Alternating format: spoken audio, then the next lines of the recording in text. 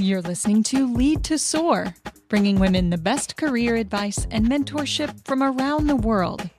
Lead to Soar is a production of A Career That Soars. Learn more at leadtosoar.com.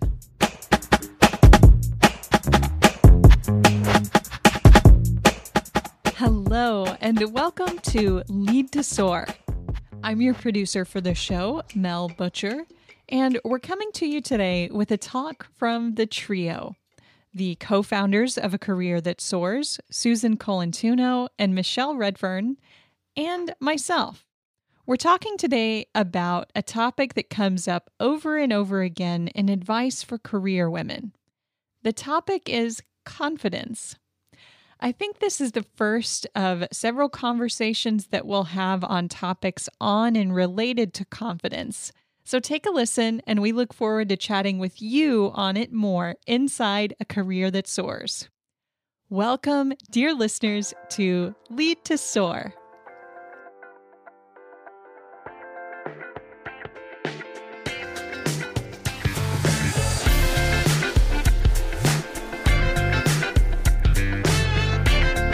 Susan and Michelle, welcome to Lead to Soar once again. It's great to be here. Awesome Thanks, to be Mel. here, as always, Mel. As Thank you. always. All right. So for our new listeners who might be joining Lead to Soar, downloading Lead to Soar for the first time, why don't we do a few quick introductions? Susan, why don't we start with you? I'm Susan Colantuno. I am one of the co-hosts at A Career That Soars, which is the sponsor of the Lead to Soar podcast. I am thrilled that I have two other co-hosts, both of whom are on this podcast and will introduce themselves shortly. I have had a very long career helping women advance in their careers and also helping organizations create environments which are conducive for women's advancement. As part of that, I was the founder and am the former CEO of Leading Women, which was a global organization that focused exclusively on helping women advance and helping organizations create those conducive and supportive environments. So I've been doing this work for a very long time. It's incredibly rewarding to be able to share insights that I've gained in my career with other women as they proceed in their journeys. Thank you so much, Susan and Michelle. Hey, Mel, thank you, and terrific to be here with you all. Now, what do? Because I have what is called a portfolio career, because I took a very big risk in when I turned 50, actually, to exit my fabulous corporate career, which I'd been in for 30-something years, to start my own business, which has ended up being a couple of businesses, advancing women in business and sport. So my title is managing director, but what I really do is I do two things. I work with organisations and organisational leaders to fix the systems that prevent women and other underrepresented people from coming into the business, being engaged in the business and advancing in the business. And at the heart of that, I'm a businesswoman. So I'm helping those organisations fix their systems so the business can, frankly, flourish in a sustainable way.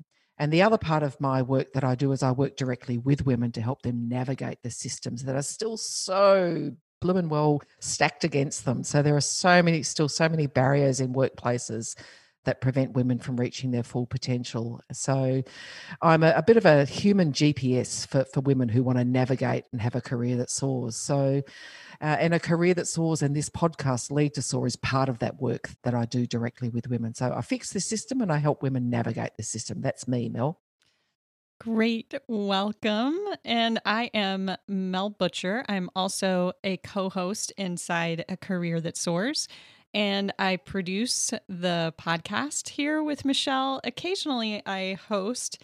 And every now and then we do shows like today where we get the three of us together to have a chat on a particular discussion. And sometimes we're answering questions from you, our audience. anyone can leave a career-related question for us at leadtosoar.com. There's a place there where you can leave a voicemail and leave your career question to have it answered on a future episode of Lead to Soar.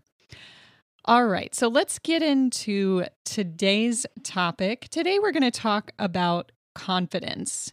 And what we want to start with today is sort of definitions on a few words that are really important to this conversation. So let's start there. Let's start with what is confidence, what is courage, and what is competence? Oh my God, what a big start. Okay, well, I'm going to have a crack. So confidence, all of that stuff, Mel. So there's a couple of things that really fly out for me right now. So number one, courage is not the absence of fear. And I've totally stolen that from someone else, probably Brené Brown, because I just steal with pride from her a lot. But courage is not the absence of fear. Confidence is, gee whiz, it's talked about a lot, particularly when it comes to women. I don't know that I've ever had a conversation with a man about confidence, but anyway, I digress. It's about being so clear about who I am, what I bring, the value that I create, and my presence that I have in whatever interaction I'm having. And I think there's a difference between confidence and self-confidence. And for me, it's about saying because most people would be, I would imagine that typically we would be listening to a podcast or reading a book or an article around confidence because we're lacking it in some way. So for me, what is it? Which part is lacking for you? And that's a little bit garbly, but yeah, that real clear-headedness about who I am and what I bring. That's confidence for me. Yeah. I see confidence, competence, and courage as three circles in a Venn diagram. They're related in multiple ways. For example, confidence comes and rests on a base of competence. But at the same time, confidence is what gives us the courage to push beyond the comfort zone of our known competence. So I think all three work together to help us take steps in our careers, to put ourselves forward, and to move towards success. That's so interesting that you say that, because I'm writing it down in more of a list, that less than a Venn diagram, but it makes me recall a particular article. It was actually a multimedia article by someone else that Mel and I actually had quite a good debate over. And it was about how to be confident by using different words and speaking up and being courageous. But this particular person said, I never used to believe a word that came out of my own mouth. So there was the appearance, the outward appearance of confidence for her, but that inner person did not believe a word she was saying of her own words. And for me, that my own experience is that. So that competence piece is so important. I've always been relatively courageous, outwardly confident, but inwardly kind of a scared little weird person. So that competence piece is so important, Susan. And again, these are the aha moments that I've had over time, and particularly since we've been working together, that when you know your stuff, you're confident to talk about it. And in the sense of a business environment, hey, I really want to put forward an idea because I know how to help the business grow or sustain or solve a problem. And that competence piece is so important, isn't it? Rather than just going, hey, I've got an idea. Okay, that's bananas. Forget about it. So the competence is a really important piece. Yes. I like also what you were saying in terms of your definition of confidence having to do with inner belief in self as compared to the woman who never believed a word coming out of her mouth. I think it must have been very uncomfortable for her. And that makes me feel sad on her behalf.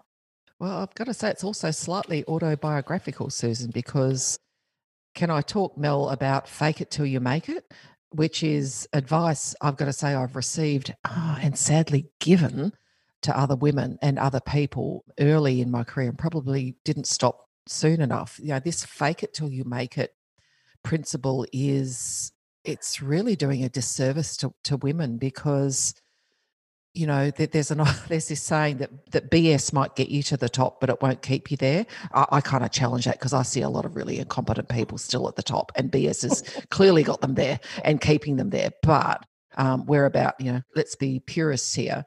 There's only so long you can maintain dissonance between the inner and the outer. And at some point, unless you've built your competence, doesn't matter how outwardly confident you are, you're going to get caught out. But also that disconnect between the inner and the outer me caused me a lot of anguish and caused me I just expended a lot of energy on being someone or trying to be someone that I wasn't, because I hadn't paid attention to what I really needed to do, which was develop the skills, develop the attributes and the strengths that I needed to be a really very, very good businesswoman. So I want to come in here with a couple of quick thoughts. If you Google the definition of confidence, the first thing that comes up is this. It says the feeling or belief that one can rely on someone or something. And of course, we're talking about confidence in yourself. And the definition uses feeling as the first word. And that's why I struggle with this concept of relying on confidence, or as though that's some kind of key towards the next steps, because feelings come and go. Sometimes they're quite high, sometimes they're quite low. And if I were going to add another C word to our mix here, it might be choice. Because regardless of how we're feeling in any given day, each of those days we have the choice to show up, to learn, to do the best job we can do, and try to build our competence. What do you think about that? I think that's absolutely crucial. Confidence is not absolute. No one is confident all the time. No one is confident in every subject. So we can choose to tap into our confidence. We can choose to enhance and broaden our confidence. I think choice is definitely an aspect here. And I think it's really important to realize that confidence isn't an absolute state. And for women to feel like they have to strive for 100% confidence all the time is setting ourselves up for failure. I did want to give a personal illustration as it relates to confidence, competence, and courage. When I started facilitating workshops, I had no competence.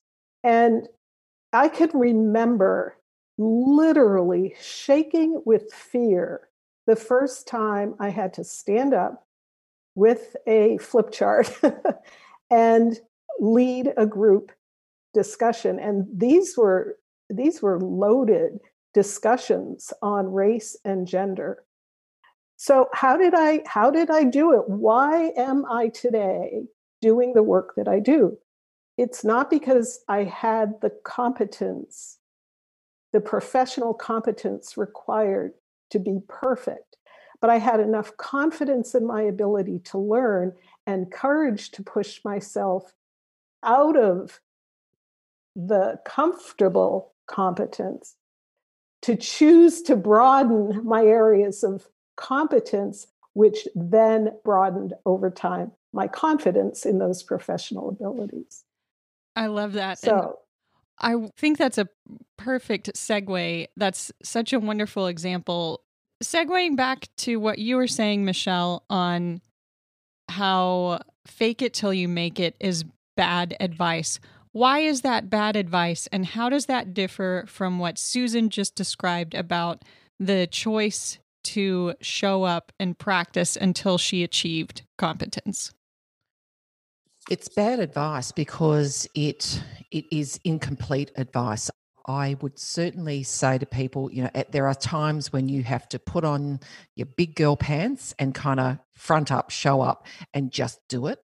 And Susan's example of leading her first facilitation exercise is a great one. And I certainly resonate with that. And I can remember when Susan and I first started working together, and I wanted to keep watching her deliver until I was kind of confident enough to do it myself. And that was because I didn't know the subject matter well enough. I could stand up in front of an audience and talk about pretty much anything as long as I knew what I was talking about. So my competence was a barrier back then. Interestingly, I was just rereading about the 10,000 hours rule, the Malcolm Gladwell principle that anyone can become an expert with 10,000 hours worth of effort applied to developing a skill. Now, look, that's been kind of argued and semi-debunked and what have you, but the principle for me is that you can't continue to fake it until you make it unless you've got that competence. So the 10,000 hours rule, you've got to apply, you've got to learn your stuff, and then you've got to, and it comes back to our leadership principle, you've got to have the skill and you've got to demonstrate the skill. So leadership or career success is dependent on your proven and your perceived leadership skills. And we want women to have the skill and demonstrate it. Many of the women that we work with, many of the women are completely and utterly competent, but they may not necessarily be demonstrating or have the confidence to demonstrate their competence to the right others. So sometimes, fake it till you make it is incomplete standing on its own. But in and amongst building your competence, doing the 10,000 hours, trying to achieve mastery in the skill that is required, the competence that is required, it can be useful, i.e., okay, take a deep breath and go out and present to the audience. Take a deep breath and present your business case. It's a little bit of, it's complicated, but like a lot of advice given to women, taken on its own without some other pillars to stack around it or the Venn diagram, it is incomplete and it's doing a disservice. Michelle and Susan, I'd like to ask a little personal question here. Do either of you have a story around building your own confidence that you could share? Yep. I've got two that come to mind. And one of them was I was still working for Telstra, and I'd moved into what was then the infrastructure side of the business. So it was infrastructure, man. It was, pits, pipes, poles, technical men, very male dominated. And I was the first big leadership town hall for this particular group. And I was no one. I'd come from an area where I was someone. So my brand was well known, but I'd made a strategic career move into this other part of the business. So coming up to this leadership town hall, and I thought, okay, so here's Michelle. And for those of you who've been following our stories, you know that at that point I'm ambitious, I'm driven, I want to make my mark, and I want to have a career that soars. So I'm in a room, if you can picture it, a town hall with the graduated seating, with the leaders down the front doing their bits, and the Q&A session starts. And at that point, I thought my goal here is to ask at least 3 questions. Now, I had no idea what question I was going to ask, and I was very interested, but I just thought my goal is to ask 3 questions because A, people need to know here, particularly the people who, the right others. B, I need to learn about this organisation. So I need to be quite thoughtful and ask questions that are really going to help me learn more about the organisation. And C, I wanted to challenge myself because I was having a little crisis of confidence in this role because I'd come from a very familiar background. So I'd been in contact centres, leading big contact centre delivery environments, and now I was in a very different part of the world. And my skills and my leadership skills were and my strengths were still in high demand, but my technical skills weren't serving me any longer. So I needed to learn some new skills. So I was having a crisis of confidence, and I thought, all right, Michelle, what would you tell someone else to do?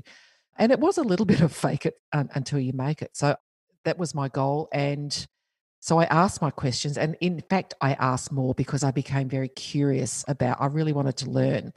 the shorter story is I asked a lot of questions, and at the end of the conference, I won the prize for the person who asked the most questions during the conference. But I learned that I could put my hand up and stand up. And what I also learned as a part of pushing myself forward, so really challenging myself to not fake it till you make it, but to be more confident, outwardly confident, was I also learned that I was actually leading in service of others, because other people said, that was a really great question. I'm so glad you asked it. So that's one story where not being confident and then pushing myself to be confident very much helped me, and particularly around the perception of me as a leader.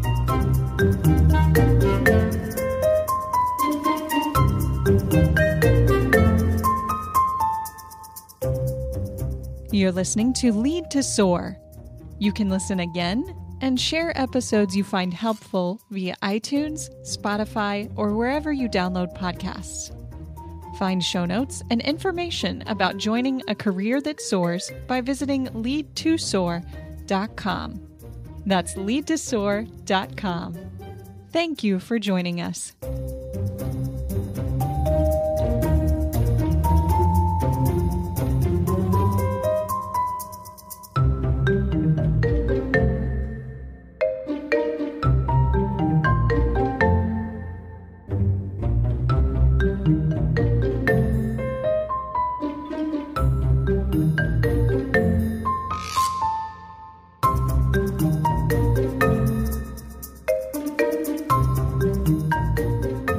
I think your point about pushing yourself is a really important one, because if I think about the moments in my career that stand out for me, either as markers of becoming confident in a different space or the struggle to feel confident in a certain space, they do have to do with pushing myself. So I can think, for example, I'll give you two quick examples, one from early in my career and one from later.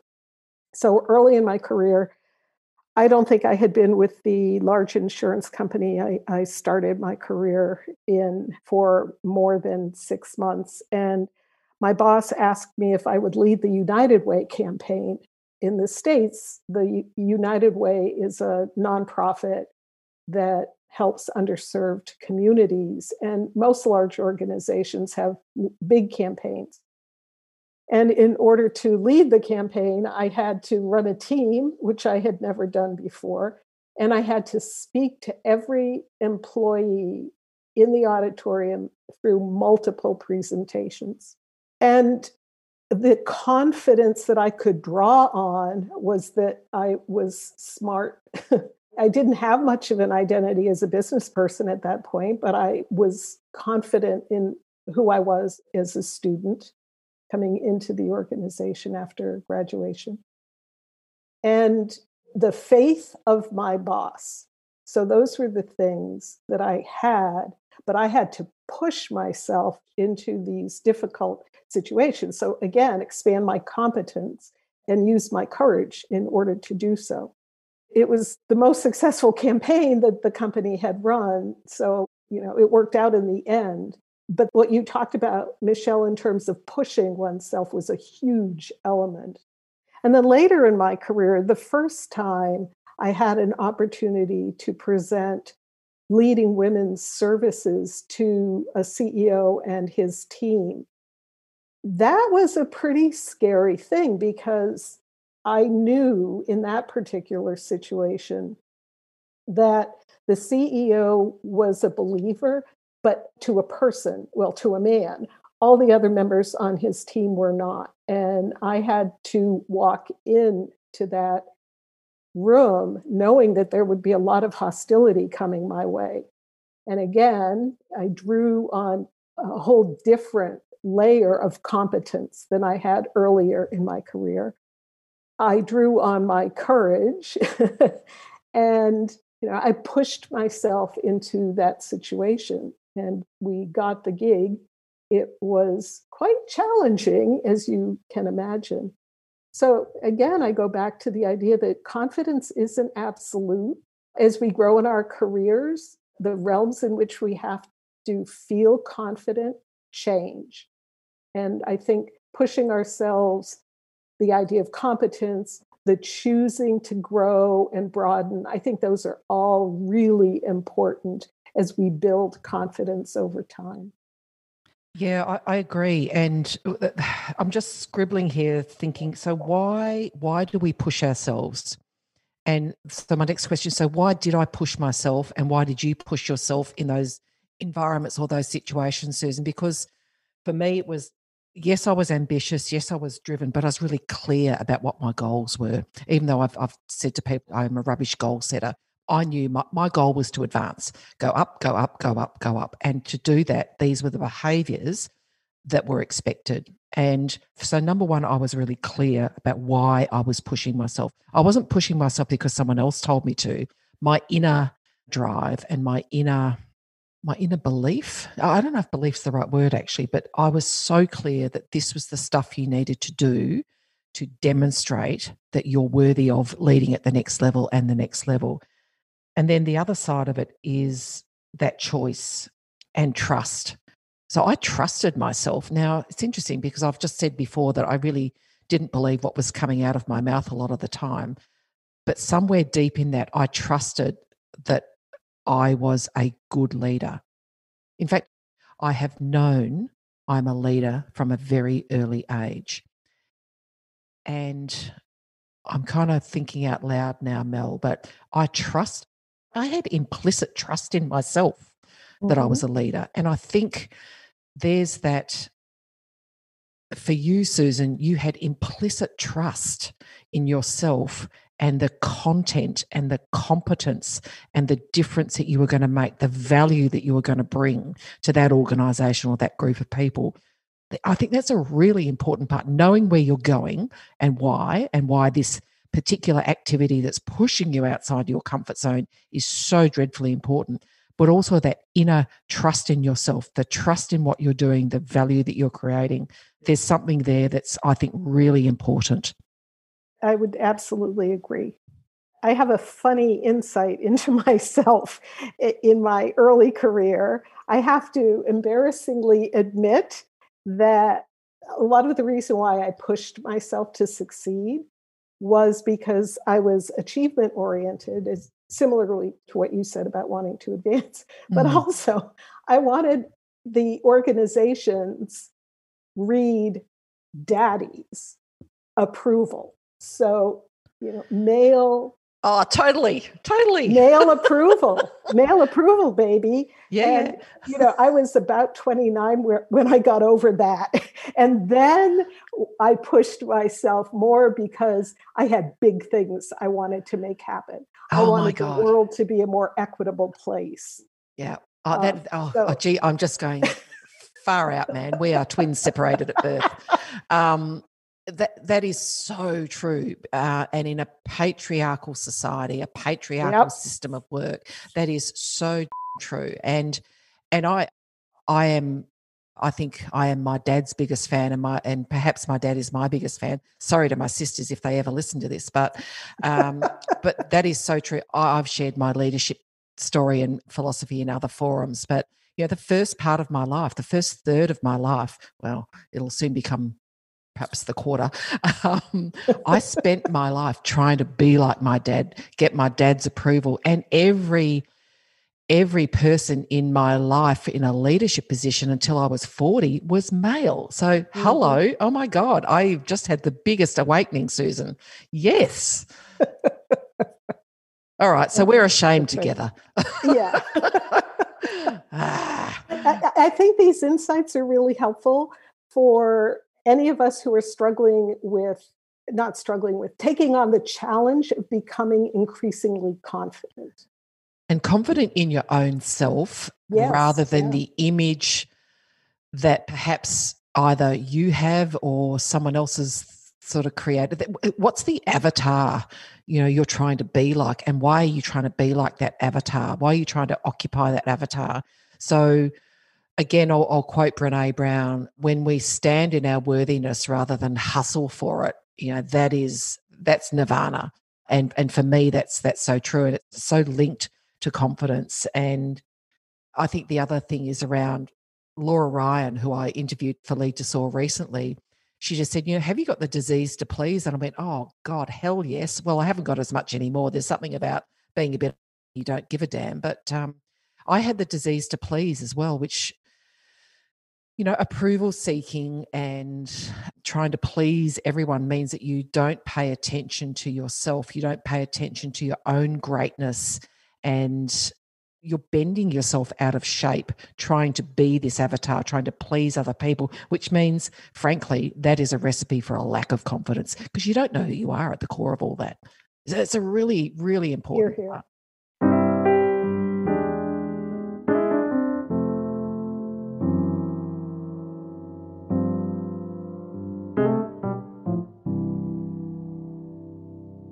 Susan and Michelle, when I think about everything that was just covered, there's so many layers to it, and I want to try to pull out a few points, particularly insights that might be useful for some women that are earlier in their careers.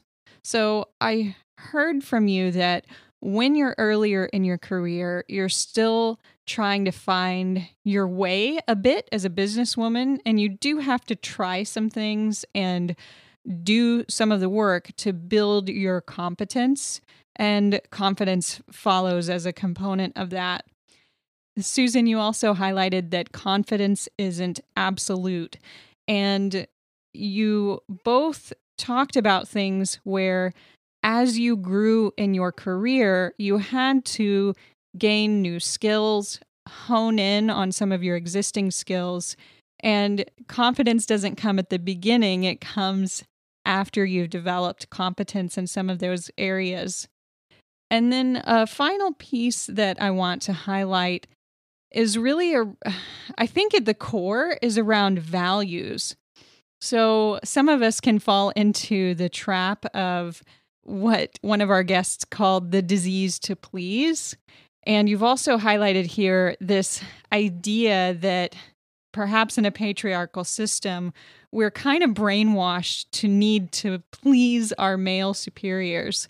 So I want us to unpack that a little bit more and then maybe go into some myth debunking. When you were speaking about this, it reminded me of the values exercise in No Ceiling, No Walls. And it makes me think that that's such a fundamental piece of yourself that you need to have clarity on to guide your decision making.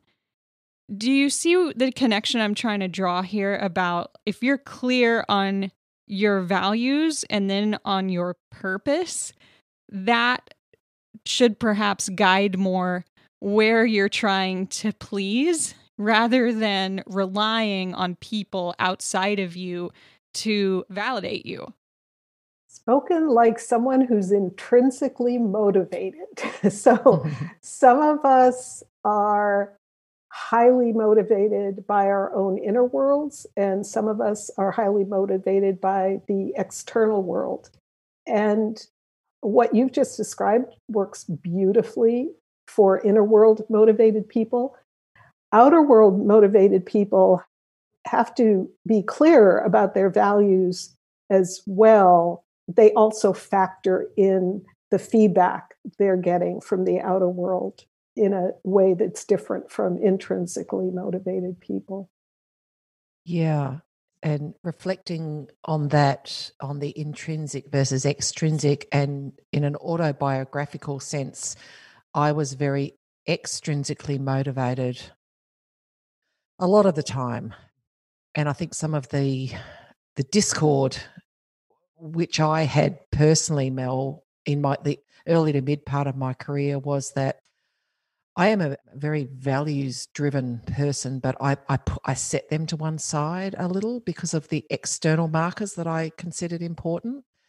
And that discord I felt, and I guess that perhaps led to a lack of competence as well, going right back to where we were talking about that, because I was so externally motivated and looked for the external markers, I didn't pay enough attention to the things that were really going to help me reach my full potential.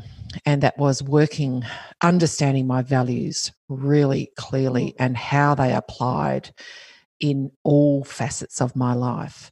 And if I reflect now, as I'm doing, literally as I'm speaking, I can think of situations that I would not, if I had my time again, which of course we can't, I would not do things the way that I'd done them because I was extrinsically motivated, i.e., trying to please others, trying to be something that I thought others wanted me to be or the system wanted me to be.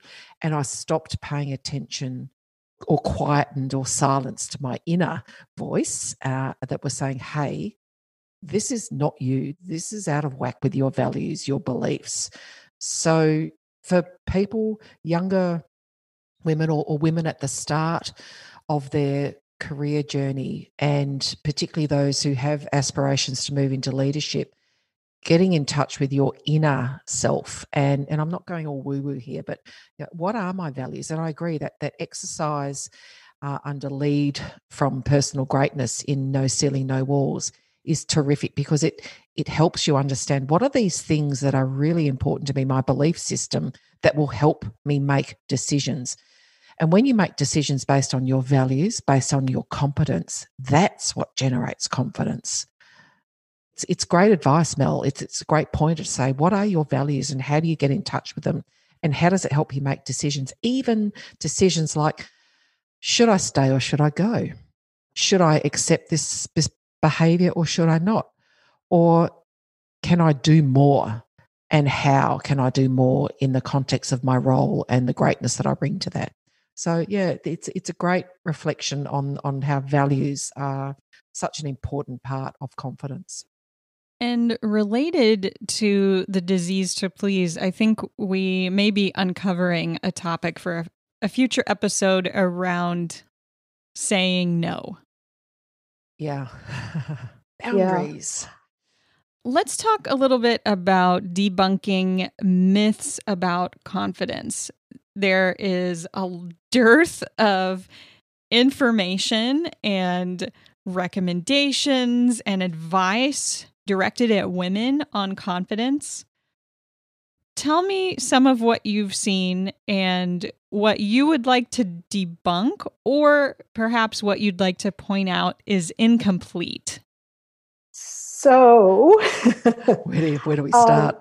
Where do you want to start? I would say in general that the majority of the guidance that's given to women about becoming more confident in the business world is incomplete. That it largely focuses on things that have to do with how one presents herself, your posture, your eye contact, how we dress. Secondarily, how we engage other people. And all of those are important, but none of them have anything to do or have little to do with what Michelle and I have been talking about relative to competence. And it's absolutely crucial that confidence rests on a base of competence, and that competence has to do with understanding the business that we're in and our identity as business women and our mantle of leadership. And that is missing from the top 10 most substantive articles that you might pull if you do a search on confidence in the workplace. It's missing from notable books on confidence. And it has done women a huge disservice, as if the key to becoming confident is in how we appear. It just is not the case. It's a factor, but it's not the case. So I want to quote both Susan and Ram Charan. And then I'm going to ask everyone listening to flip the switch. So whether you're a CEO, the head of a department, or someone just starting her career, you must be a leader of the business and a leader of people. A leader of the business knows what to do. A leader of people knows how to get it done. So that's from Ram Charan in What the CEO Wants You to Know. In No Ceiling, No Walls, we talk about being beware of conventional wisdom. And leadership and women being successful business women and becoming, whether they want to be the CEO or just extraordinarily competent at whatever they choose to do, the way they dress, the way they speak, in terms of the tone of the voice, the pitch of the voice, is kind of incomplete. I would like to say it's irrelevant, but of course we know it's not irrelevant because women are judged on their appearance. But if all of you went to your CEO or whoever heads up your business today and said to that person, what is it that you want me to know? That person would not tell you about your hair, your clothes, the pitch of your voice. They would say, I want you to know how to help me grow this business. I want you to know your role in helping the business achieve its strategic and financial goals. So I get very animated with the BS that women are told because it is not telling them how to run a business. And that's where conventional wisdom, conventional advice, and the absolute washing and marinating of women in this rubbish advice gets me very, very frustrated because it's not telling them how to run a business. And that's why any book on confidence, any, apart from yours, Susan, any course, any article, please look at it really, really carefully and saying, is this telling me what I need to do to run the business? And if it's not, I'm sorry, discard it. Or supplement it at the very, very, very least. Yeah. Yeah. Yep. Hi folks, Michelle Redfern here. Hey, I want to talk to you about how anyone at any level can wear the mantle of leadership. Traditionally, when a queen is crowned, she dons the mantle and takes the staff of royalty. These are symbols of elevated responsibility. But hey, you're lucky. You don't have to wait for someone to give you your mantle of leadership. You can don it yourself right now. And when you do, the path to advancement and a career that soars gets a little clearer. Based on No Ceiling, No Walls, our 6-week program, Your Mantle of Leadership, is perfect for emerging leaders. Or if you're in a more senior position but have never had the benefit of leadership development, our course is for you. In the 6 weeks, we focus on foundational leadership skills, we brainstorm leadership challenges and opportunities, and we talk about the successful moves that you need to make to take you from career start into early and middle management positions. So I look forward to seeing you in Your Mantle of Leadership, which you can find under courses in A Career That Soars. The entire appearance thing is such a tricky subject because I believe that there are many different schools of thought out there. There are people who think it shouldn't matter, and so that's not something I'm going to give any attention to. And there are other people who, for themselves, they believe it matters quite a lot, and they spend quite a lot of money on it, and believe that in making those choices, they're helping themselves to be more confident. And, we kind of have to believe that, right? Because we're not inside their heads. Mm-hmm. I'd like to share a little anecdote and invite your comments on it. When I began early in my career, I started in an environment that was male-dominated, and the habit of most people at the agency I worked at was to dress fairly casually. And I made a deliberate choice to show up in slightly dressier clothing, more businessy clothing. And I did that because I wanted to send the signal that I was more serious about my work and that I wasn't going to just show up in jeans. That alone is not what created confidence for me. I had to learn, I had to do the hard work, and I got better over time, and worked with my boss on getting better and those types of things.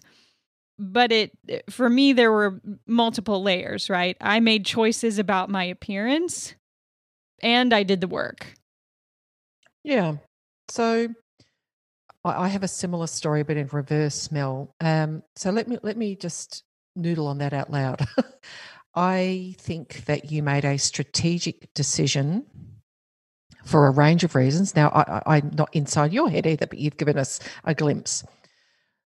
Your strategy might have been this: I don't want to look the same as everyone else because I want to stand out, and I want to stand out initially, and then by standing out initially, I'll be then invited to be able to have an impact in a different way that perhaps if I looked and sounded like everyone else, I may not have, because I'm just falling in with the rest of the crowd. And as a person who has been in the position of executive leadership, I would certainly make appearance-based initial judgments on staff.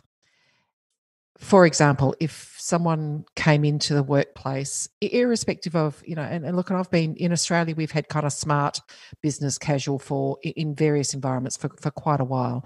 So if someone came in a smart casual environment in a suit and tie, I'd go, that's really sharp. I wonder what they're up to.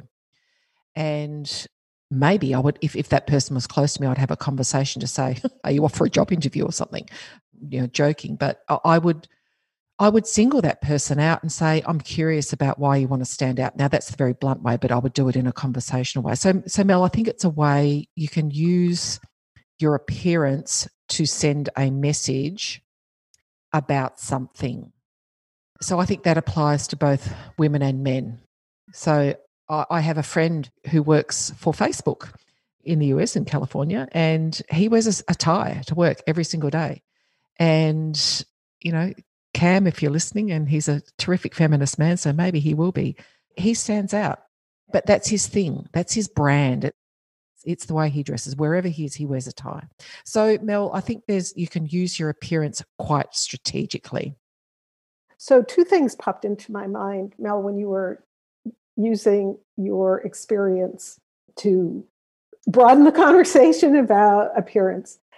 One is that I believe that there is some truth to the adage, dress for the job you want, not the job you have.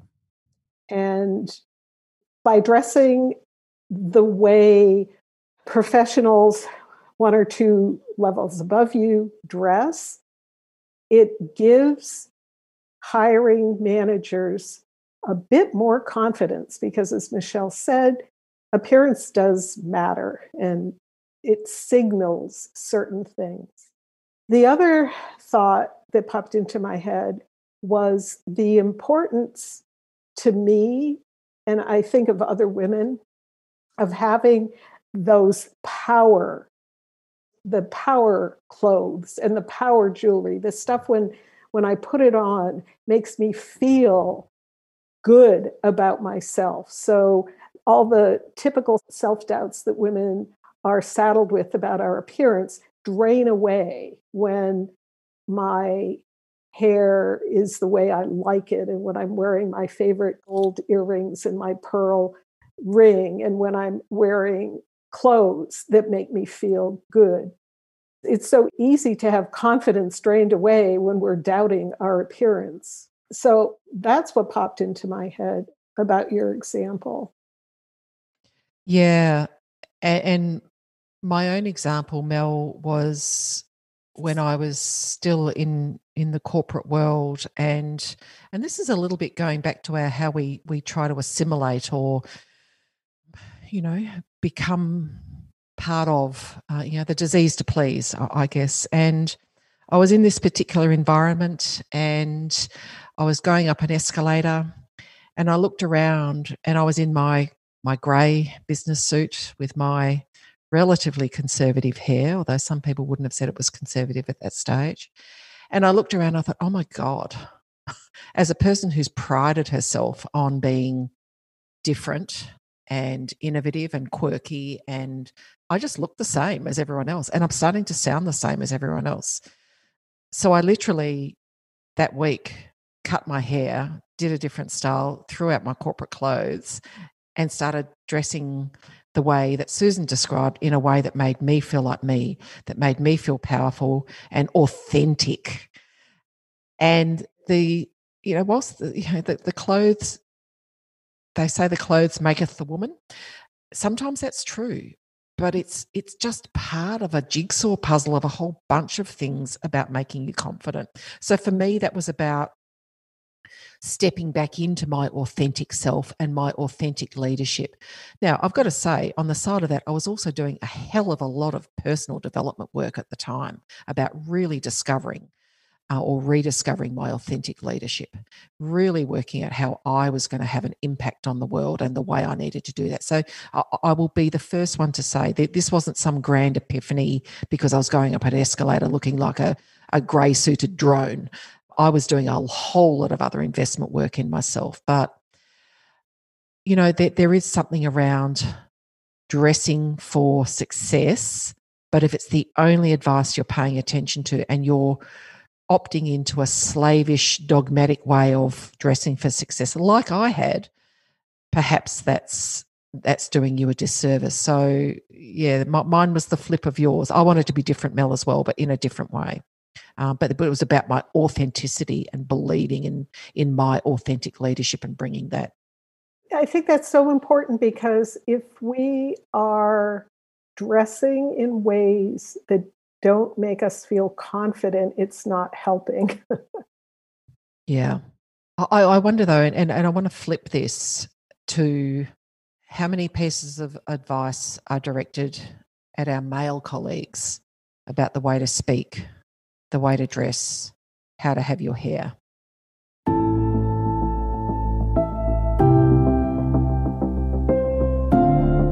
Mel Butcher here. Thanks so much for joining us for this episode of Lead to Soar. There's still some time before this episode's over, so if you need to take a pause, this is a good point to do so. And while I have you here, I have a little favor to ask. If you've enjoyed this episode or other content we've produced, please take a moment to share with a friend or colleague whom you think could benefit. Word of mouth is the best way for us to grow. Thank you again for downloading, and thank you so much for sharing your time with us.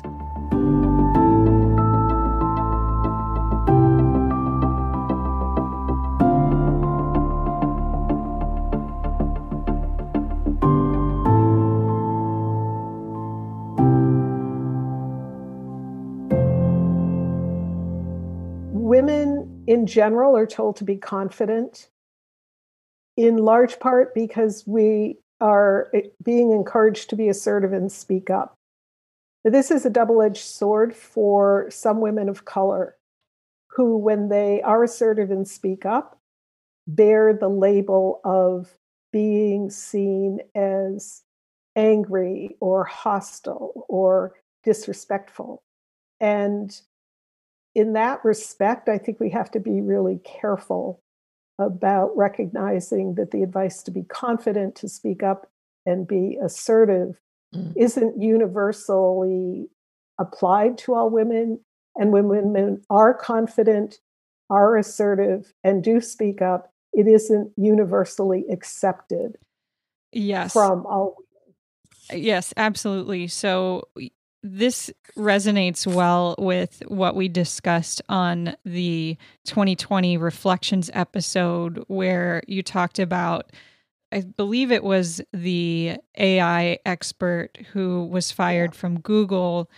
Yes. And describing it as going from their pet to a threat. So that is absolutely on point, that women of color, definitely Black women and Latina women, have received that label, and they have to walk the boundary between those two spaces of what is acceptable in their workplace. Yeah. So, as Michelle and I have both touched upon, and Mel in one of her examples touched upon, because the advice tends to focus on personal aspects The advice on confidence tends to focus on interacting with other people. And because it is sorely lacking in the advice to develop your business, your strategic, and your financial acumen. So to become a strong businesswoman, that base of competence is weak and shaky. By adding in the advice that and the understanding that confidence rests on a base of competence, and that for any woman who wants to build a career in an organization, that competence has to relate to understanding the business, where it's headed, your role in taking it there, its strategy, your and your team's contributions to achieving the strategy, the financial outcomes, the levers you push to move those outcomes in the right direction. To that extent, that the base of confidence will be a strong, sturdy, sustainable base. And I would add, and I want to loop back to particularly our listeners who are emerging and establishing leaders, at career start and moving through into the mid part of their career. As an individual contributor, your confidence will come from knowing your job really well and doing your job really well, and also knowing how to do and be ready for the next job that you can know really well and do really well. This is around your positional purpose. And your positional purpose, which you will find out more about in the book, No Ceiling, No Walls, and also in our course, Your Mantle of Leadership, is saying, what is my role in the organisation and how do I contribute to its strategic and financial outcomes? How do I use the greatness in me to achieve and sustain extraordinary outcomes by engaging the greatness in others? So that advice, confidence comes from knowing your stuff really well. And for those of you at the start or starting to move through the beginnings of your career, know your job and do it really well. That's what brings confidence. I totally agree. And there are many other aspects to confidence that we haven't had time to touch on that we will be able to address in our upcoming program on confidence. For example, there are two really important dimensions of confidence that has to do with, do I feel confident, which we've been talking about throughout this podcast. But the other dimension is, am I seen as confident? Yep. And we have a lot to share about that, but we don't have time to do that today. And then how confidence manifests in our assertiveness, in our speaking up in meetings, in our ability to self-promote. We haven't had time to talk about that today, but we will when we deliver our course on confidence within a career that soars. So we hope that we'll see you there. Inside A Career That Soars, we host regular courses on different topics that are designed to help you progress in your career. And we are finalizing one on confidence that will cover what Susan described. We will cover things like how confidence manifests itself in different career stages.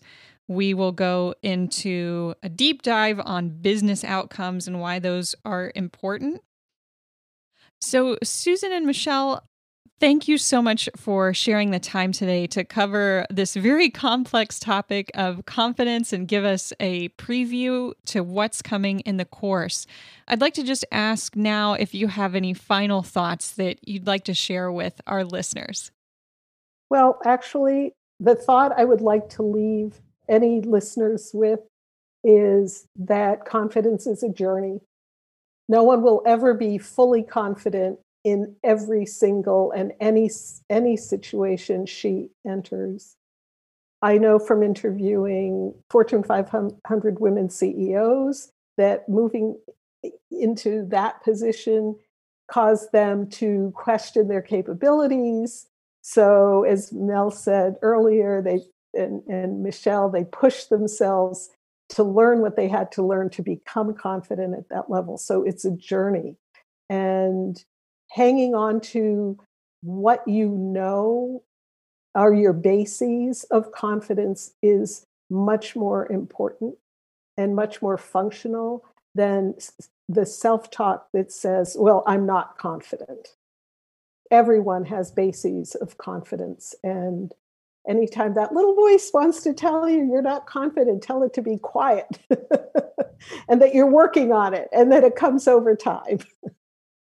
So my final thoughts are that I want women to go beyond the headline around how to be more confident. I want them to really, really think about what is confidence and how and what do I need to do to achieve the goals that I've set for myself. So I want them to think about confidence is not appearance-based, the way your voice sounds, but it's so much more. So my final piece of advice is go beyond the headline, go deeper, and really think about what does the CEO really want you to know about being confident. The CEO really wants you to know about being confident about how to run the business. Then ask yourself, is the advice you're getting about confidence really going to help you do that? So that's my final thoughts, Mel. Thank you. And I have one final thought that I definitely see this with confidence, but also in some other areas of life. We all have a sort of voice and narrative running in our head. And on bad days, it can be really difficult. And that's what I think about with what I said earlier around confidence being a feeling and it kind of waxing and waning. But the great thing is that we all have a choice. We have a choice every single day that we're lucky enough to wake up alive in this world to choose how we're going to show up and choose our actions. And I think if we direct those towards competence, our confidence will definitely follow. Maybe we wish there was a magic pill to just make us feel confident 100% every single day, but that doesn't exist. Our choice exists every single day, though. Hear, hear. Hear, hear. That's really excellent.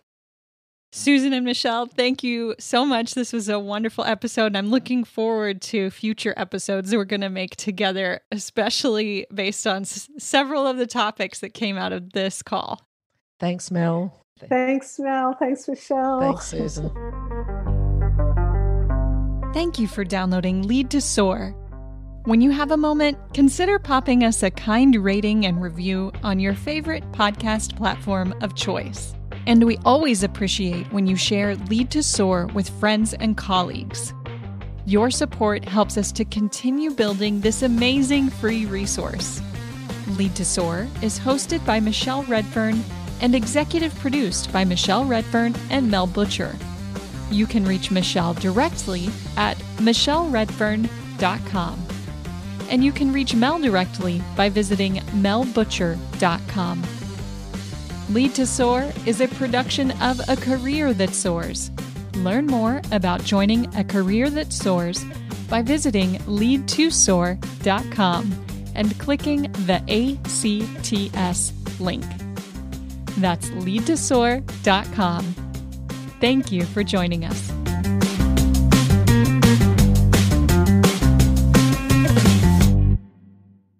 I wasn't sure that's where we were starting. Oh, you put number one there, so I thought that's where you wanted to go. Oh, yeah, it was, but I forgot. Oh. No, I'm sorry. That's all good. Too funny.